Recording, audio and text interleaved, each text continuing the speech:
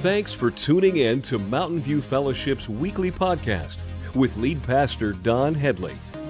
At MVF, our mandate is pointing people to Jesus by fostering relationships.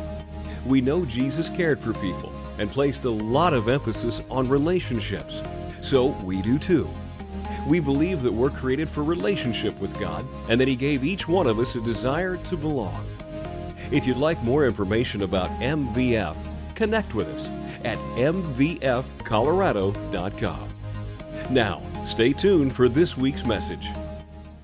Today I'm excited because I get to wrap up this message series. It's been our summer series. We've called it Summer Psalms, and we've been working our way through this Old Testament book. And the idea is just to give you a sampling. We weren't trying to cover the whole book. As you know, it's got 150 chapters. There was no way we were going to be able to cover all of those. And so we just gave you kind of a little sampling of those in hopes that we would stop just kind of going to a verse here and a verse there, because this is what what happens in Psalms many times is we'll just take a verse and we take it out of context sometimes, and we see it all across social media. You know, they'll use a verse out of Psalm to say something or to prove something, and it's not even close to what it was originally written about. And so this whole message series was designed to pique your interest in hopes that you would dive into this ancient book and just pull the wisdom and just the information out of it and the teachings that God has for us. And this has been phenomenal. I hope that you've enjoyed this.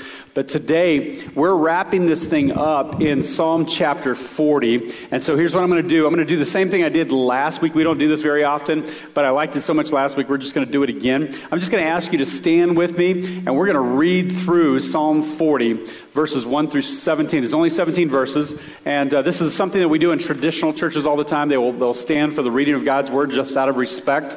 And so what I want to do is I want to read this, and it's an entirety, so you get a feel for the entire chapter. And then I want to pray over us, and then we'll dive into it and see what we can draw out of it today. So let's take a look at this Psalm chapter 40. It says, I waited patiently for the Lord to help me, and He turned to me and heard my cry. He lifted me out of the pit of despair, out of the mud and the mire. He set my feet on solid ground and steadied me as I walked along. He has given me a new song to sing, a hymn of praise to our God. Many will see what He has done and be amazed. They will put their trust in the Lord. Oh, the joys of those who trust the Lord, who have no confidence in the proud and in those who worship idols. O Lord my God, You have performed many wonders for us. Your plans for us are too numerous to list. You have no equal. If I tried to recite all of Your wonderful deeds, I would never come to the end of them. You take no delight in sacrifices or offerings. Now that You have made me listen, I finally understand You don't require burnt offerings or sin offerings. Then I said, look, I have come, as is written about me in the Scriptures. I take joy in doing Your will, my God, for Your instructions are written on my heart. I have told all Your people about Your justice. I have not been afraid to speak out, as You, O Lord, well know.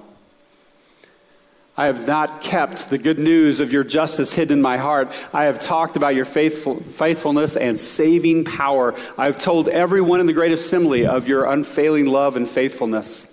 Lord, don't hold back Your tender mercies from me. Let Your unfailing love and faithfulness always protect me. For troubles surround me, too many to count. My sins pile up so high I can't see my way out. They outnumber the hairs on my head. I have lost all courage. Please, Lord, rescue me. Come quickly, Lord, and help me. May those who try to destroy me be humiliated and put to shame. May those who take delight in my trouble be turned back in disgrace. Let them be horrified by their shame, for they say, aha, we've got him now. But may all who search for You be filled with joy and gladness in You. May those who love Your salvation repeatedly shout, the Lord is great. As for me, since I am poor and needy, let the Lord keep me in His thoughts. You are my helper, my Savior. Oh my God, do not delay. Let me pray for us. Heavenly Father, we come to You right now. We just ask that Your Spirit would move in our hearts and our minds. God, would You help us to see something in this that we have not seen before? Lord, I pray that You would just meet us right where we're at, each and every one of us. And Lord, open up our hearts and minds to your truth this morning. God, speak to us on our own individual level, wherever we need to be challenged today, wherever we need to be convicted or maybe encouraged. Would you do that, Lord? And Lord, I pray again that we would not leave here today the same way that we walked in, that we would be changed a little bit more to look more like you.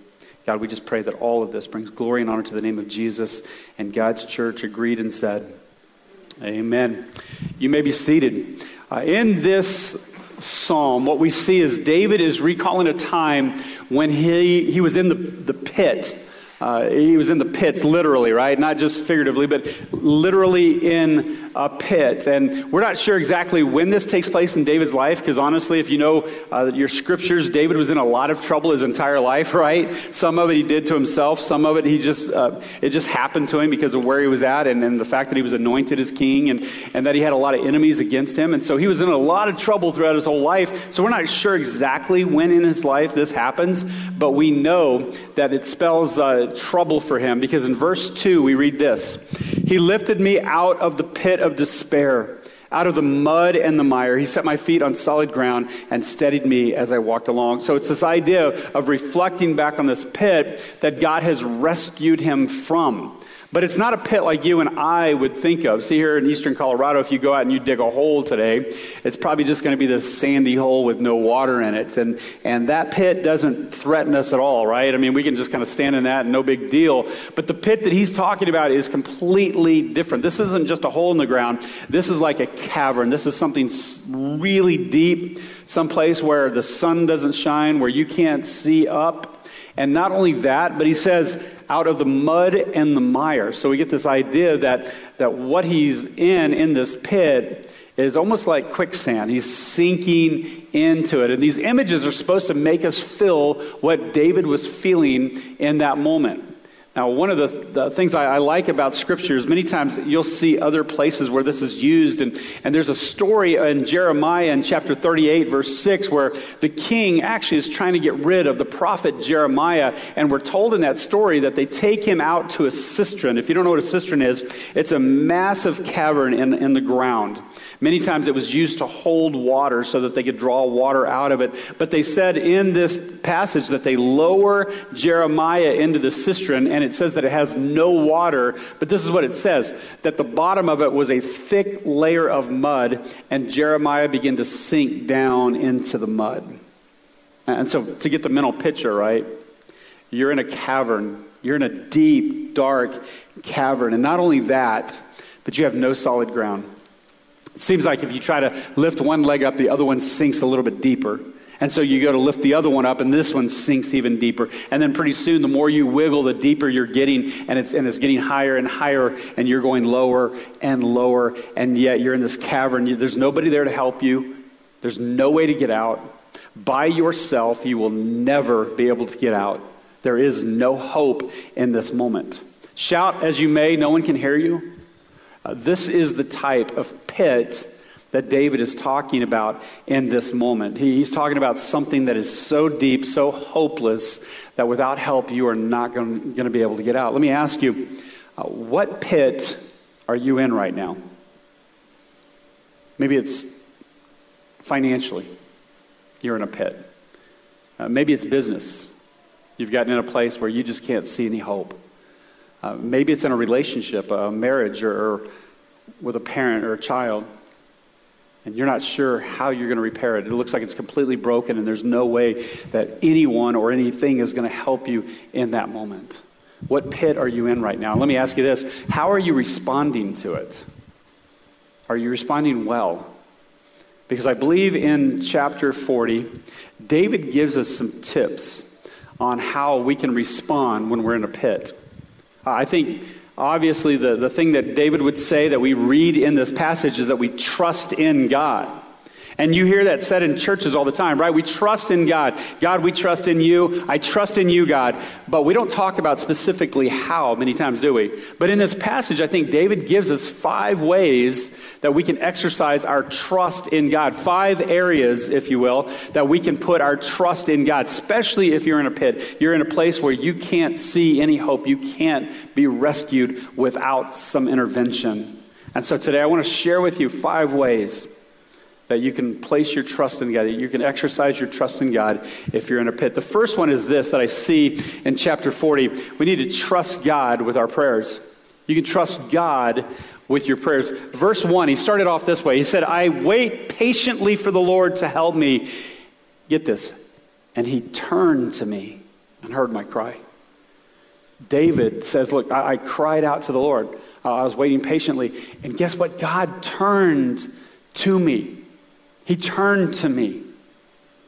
It's what we talked about last week, that God is omnipresent, that he is everywhere, every place, all time. That's how incredible our God is. And we talked last week about how he can minister to you in a very specific, special way, right where you're at, the exact same time that he's ministering to me in a very specific and special way. That's not because we're great, that's just because of how great our God is. And yet David takes this God, this creator of the universe, this almighty, powerful God, and it says that he turned to him. There's this very personal touch to this text that I absolutely love, that I want you to get, because you need to know you have a God who loves you, who knows right where you're at. He knows every detail of your life. And when you cry out to him, he turns to you and he hears your prayers. He says, I waited patiently. Now we read that and we're like, okay, what's that, like an hour, right? Like I waited for the doctor to call me. I was in the waiting room and he called. Not really. I read some commentary on this, and in one of the commentaries that I read, I loved it. They just unpackaged this original word. And really they said the waiting that David's talking about here is much deeper than the pit that he's in, obviously. It's deeper than that. He said if you were going to translate it correctly, you would actually say it this way. You would say, in the waiting, I waited. Like it's this long, patient, waiting on God to move on his behalf. In the waiting, I waited. Now, this experience of prayer is something we all have to go through. We all have to express our troubles to God, and we have to wait on him. And sometimes, here's what's amazing. God will respond immediately. Have you ever experienced that? Like, you're going to say a prayer, and by the time you're praying it, God has already answered that prayer. I've had that happen. But then I've also seen it to where God doesn't do it immediately. Like, there's a long period that passes. There's a long time before that prayer is answered. And some of you are in the middle of that right now. And that might feel like a pit to you. God, I've got a child who, they were raised, they know you, they know better. And yet they've gone off and they're doing their own thing. When are they ever going to come back? God, would you please bring them back? And you're praying and you're praying and you're praying. Sometimes God answers immediately. Sometimes he takes his time. And that's the key, because his time is always better.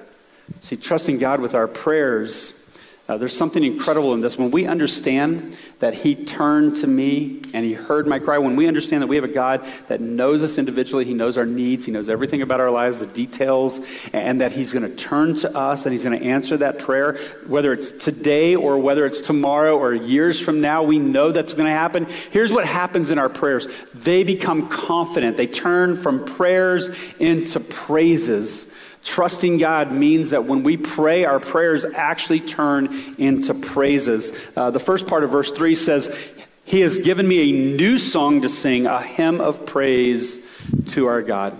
This David, who wrote 73 of the 150 Psalms, said, God gave me a new song. Now, I don't know if chapter 40 is the new song. I don't know if that's what it is. But God has given him a new song to sing back to him. Now, I praise God because I know that he hears my prayers. I know that he will eventually answer. He doesn't always answer the way that I think he's going to answer, but he always answers my prayer. I praise him because of that. There's a song out there that I've got on my rotation right now that I'm listening to a lot. It's just a song called Worthy of My Song, and it starts off by saying, I'm going to sing till my heart starts changing. I'm going to worship until I mean every word. That's a prayer that turns into praise.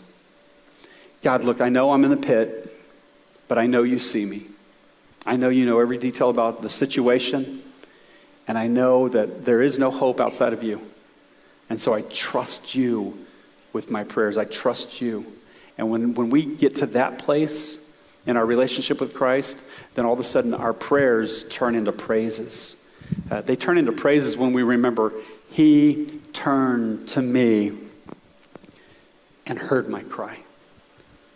I remember when my oldest son, Hunter, was about, well, he wasn't even one. He was a little bitty guy. He was just getting up and starting to move, you know how they do. And then you're trying to play catch up, and he was running around. And my mother-in-law was spending a lot of time at the house, obviously, as the new grandkid, and so she's over there a lot. And I remember my wife as the mother, and maybe some of you young moms can relate to this, but she's like, why? It seems like he always goes to my mom instead of coming to me. What's the deal? He's my kid, right? And her heart, I think, was just kind of hurt over that. Like, man, he just loves my mom more than he loves me. And there was this one moment, and he wasn't even one yet. He was scooting around the house, and we had this house where the garage door would open up, and you would take like 3 steps down into the garage, and then it was a cement floor. And he went flying out that door one day, and this is like the first time he'd really, really gotten himself hurt. And he went out, and I mean, just crashed and burned like you wouldn't believe.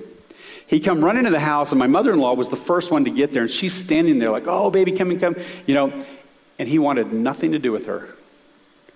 And he was looking, he was screaming out for his mom. He was crying out for his mom.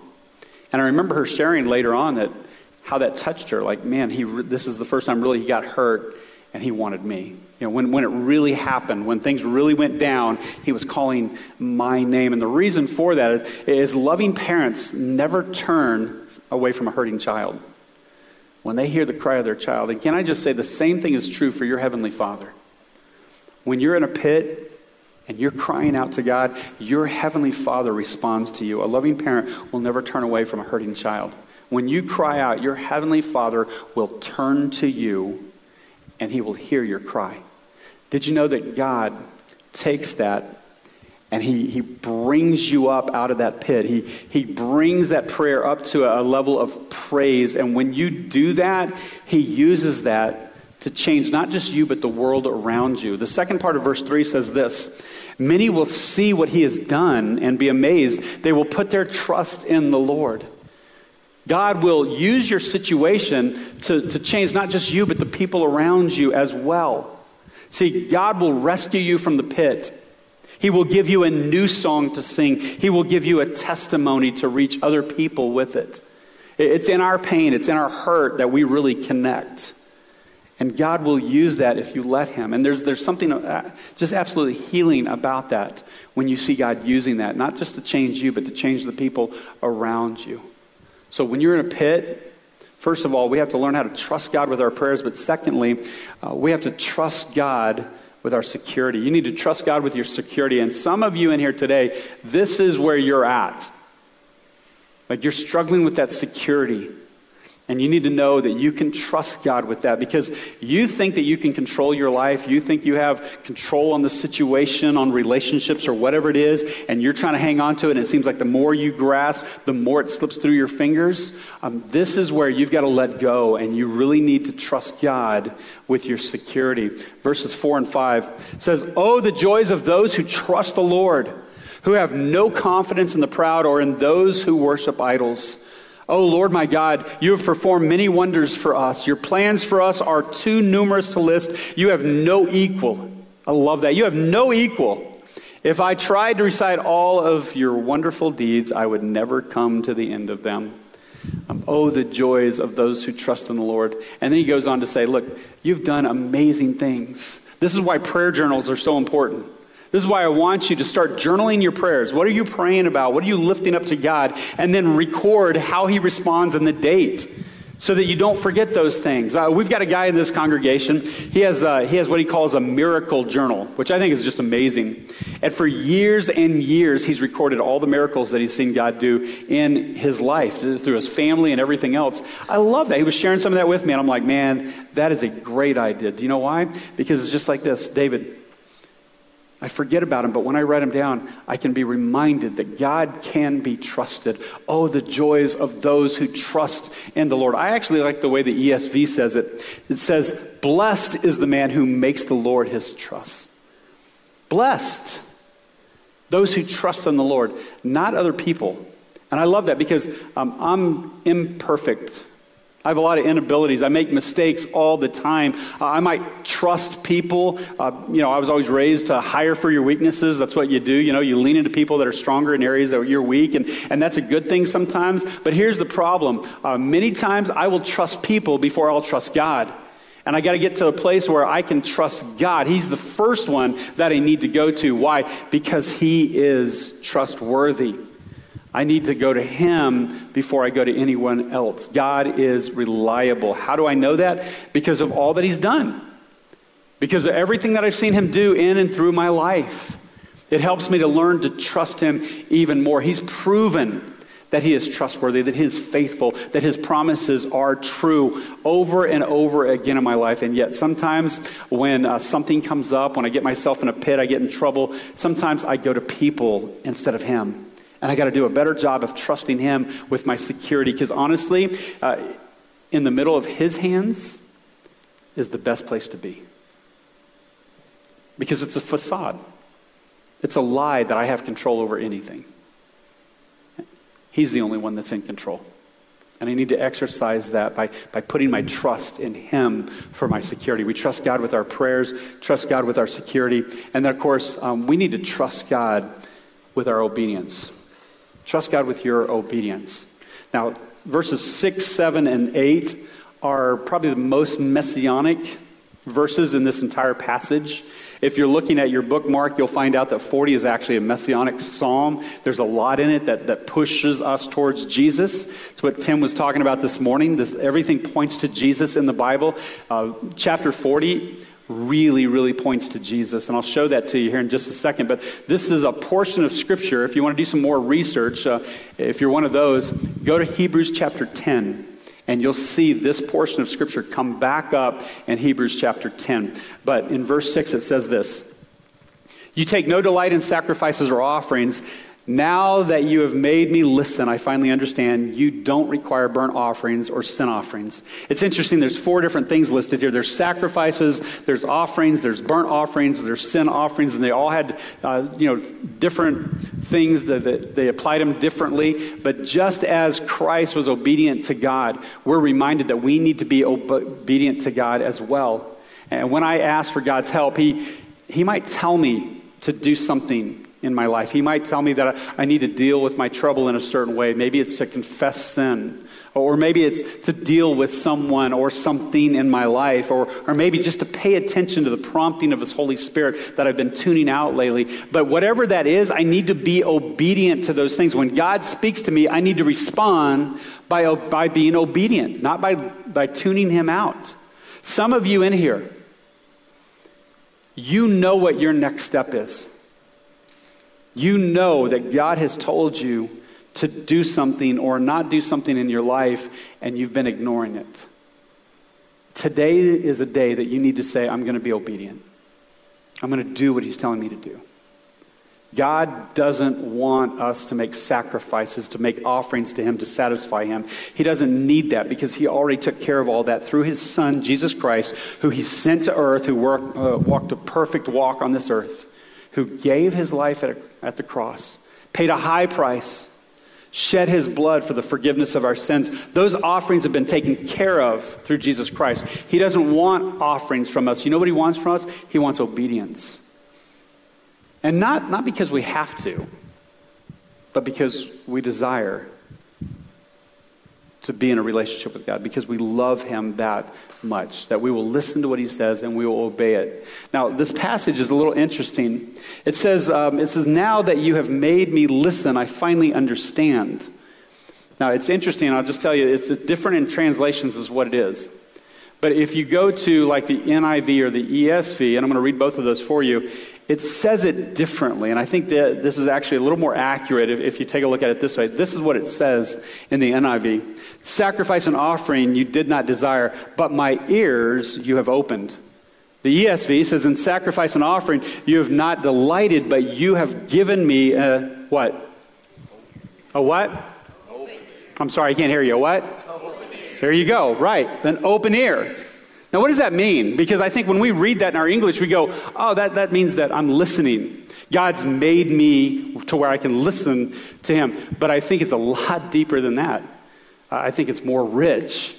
See, I think what David was doing here is he was alluding clear back to Exodus 21.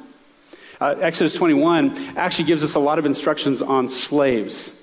And in that day, they had slaves, and many of the slaves had debts to pay. That's why they were enslaved. And so the instruction went something like this. I'm just going to paraphrase it for you. You can go back and read it in Exodus 21 later.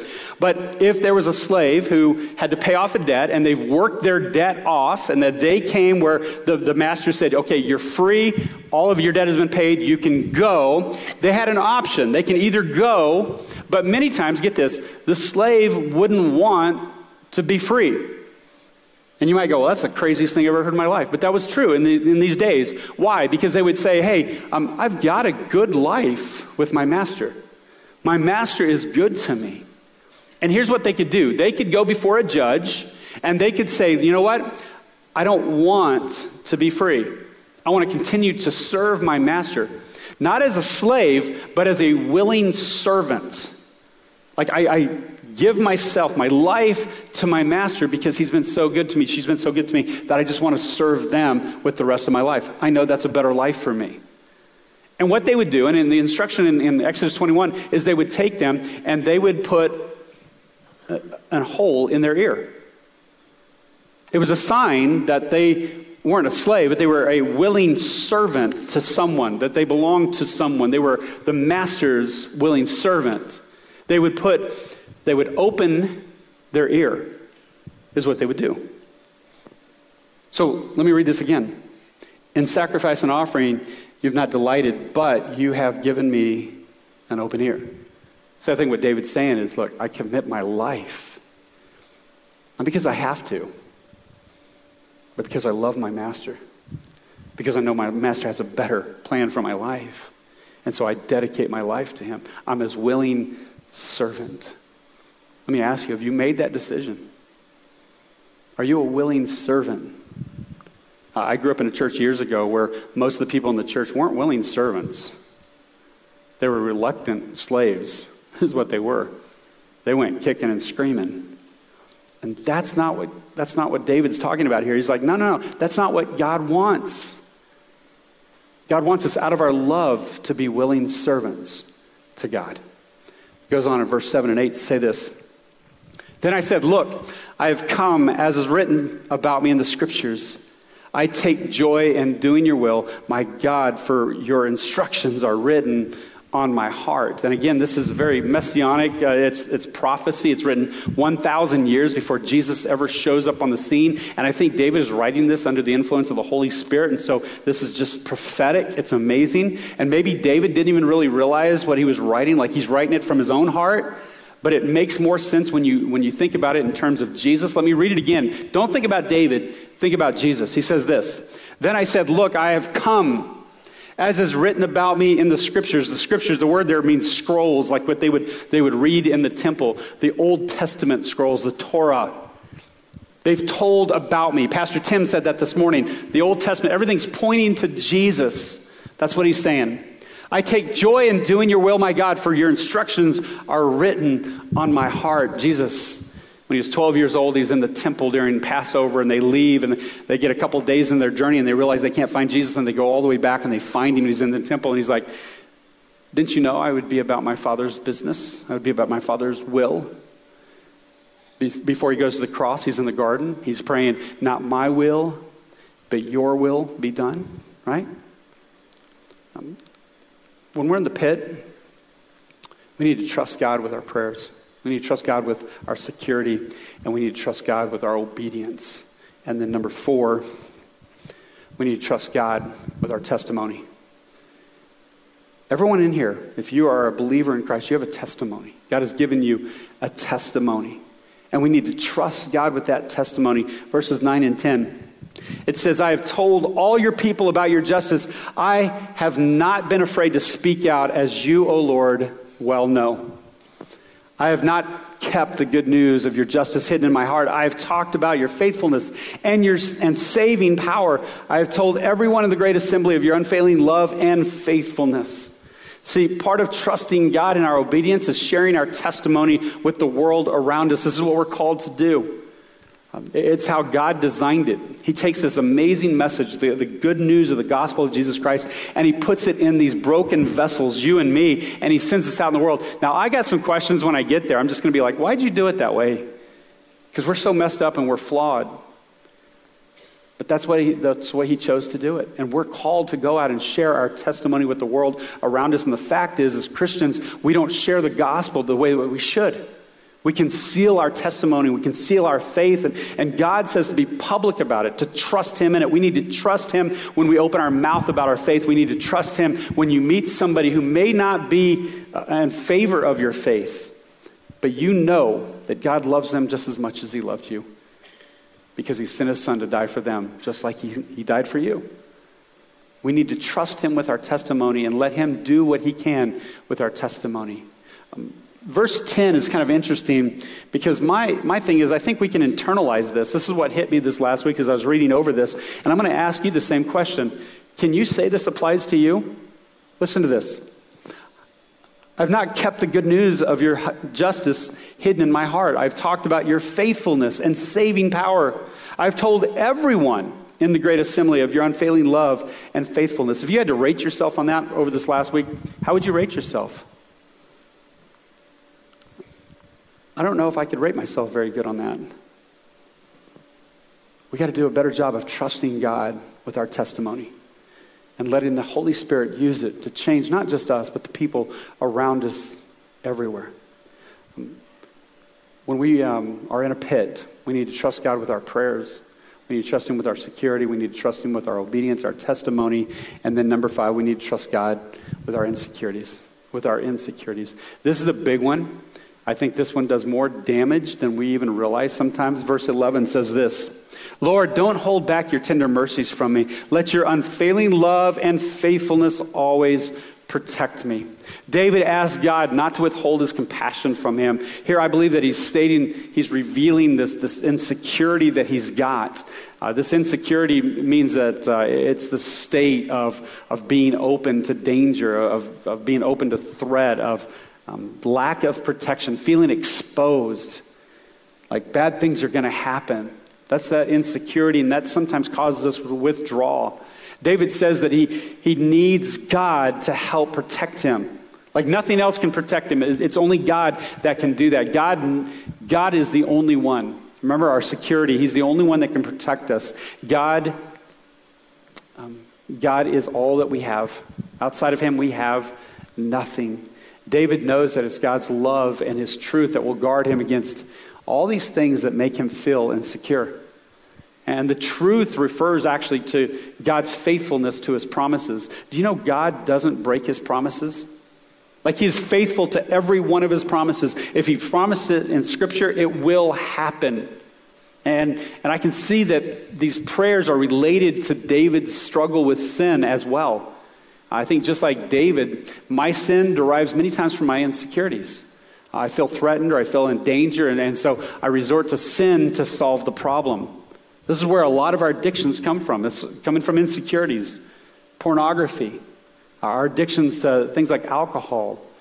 When we lie, when we cheat, a lot of that just is coming out of our insecurities. And David knew instead of resorting to sin that he should place his trust in God's love and his compassion. It's these insecurities, I think, that wreck our lives, that cause us to pull away, cause us to do things that don't align with God's will for our lives. And when we give those insecurities to God, he heals those areas. What are your insecurities? What's the thing you're worried about?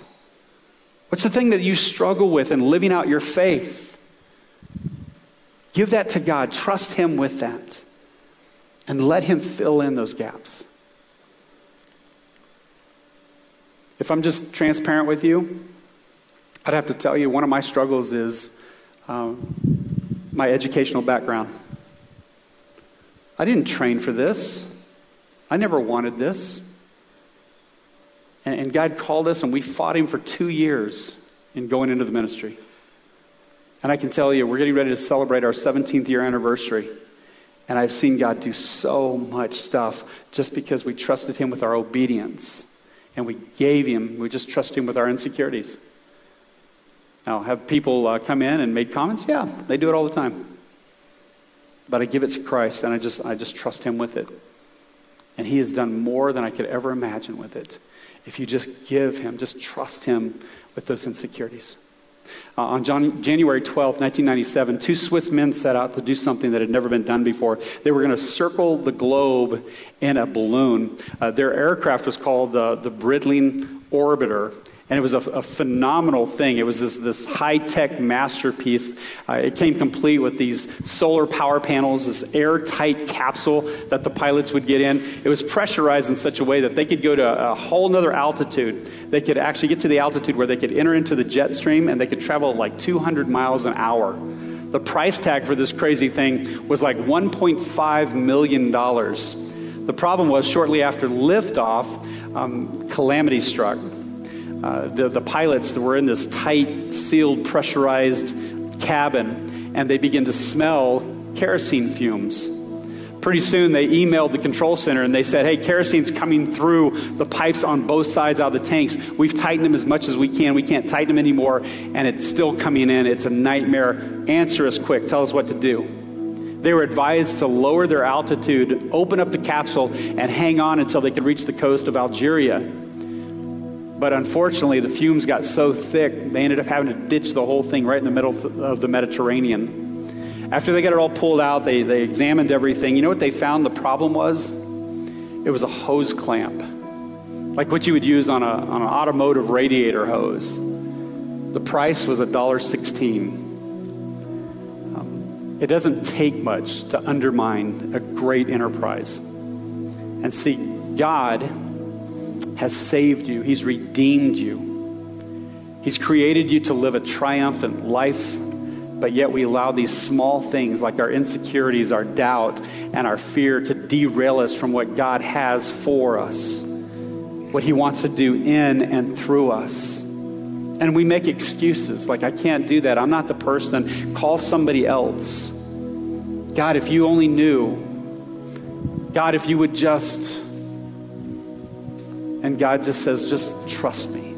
Just trust me and watch what happens. I believe that we need to lean more into trusting God, especially when we're in the pit. When we're in trouble, we have to go to someone. Because when you're in a pit, like what David is describing here, there is no hope. Outside of yourself, you can't be saved. You have to go to someone. And can I just suggest there is no one better than Jesus Christ? He is worthy. He is worthy of your trust. He is worthy of your praise. If you're in a pit right now, I want to encourage you with verse 13. It says, please, Lord, rescue me. Come quickly, Lord, and help me. I like the way the ESV says it. It says, be pleased, O Lord, to deliver me. O Lord, make haste to help me. Do you realize that you have a God who takes pleasure in rescuing you and delivering you? If you're in a pit today, I want you to get excited. You know what? I'm in this pit, but I have a God who turns to me and he hears my cry and he takes pleasure in delivering. And he wants to deliver me. But we have to trust him with our prayers, our security, our obedience, our testimony, and our insecurity.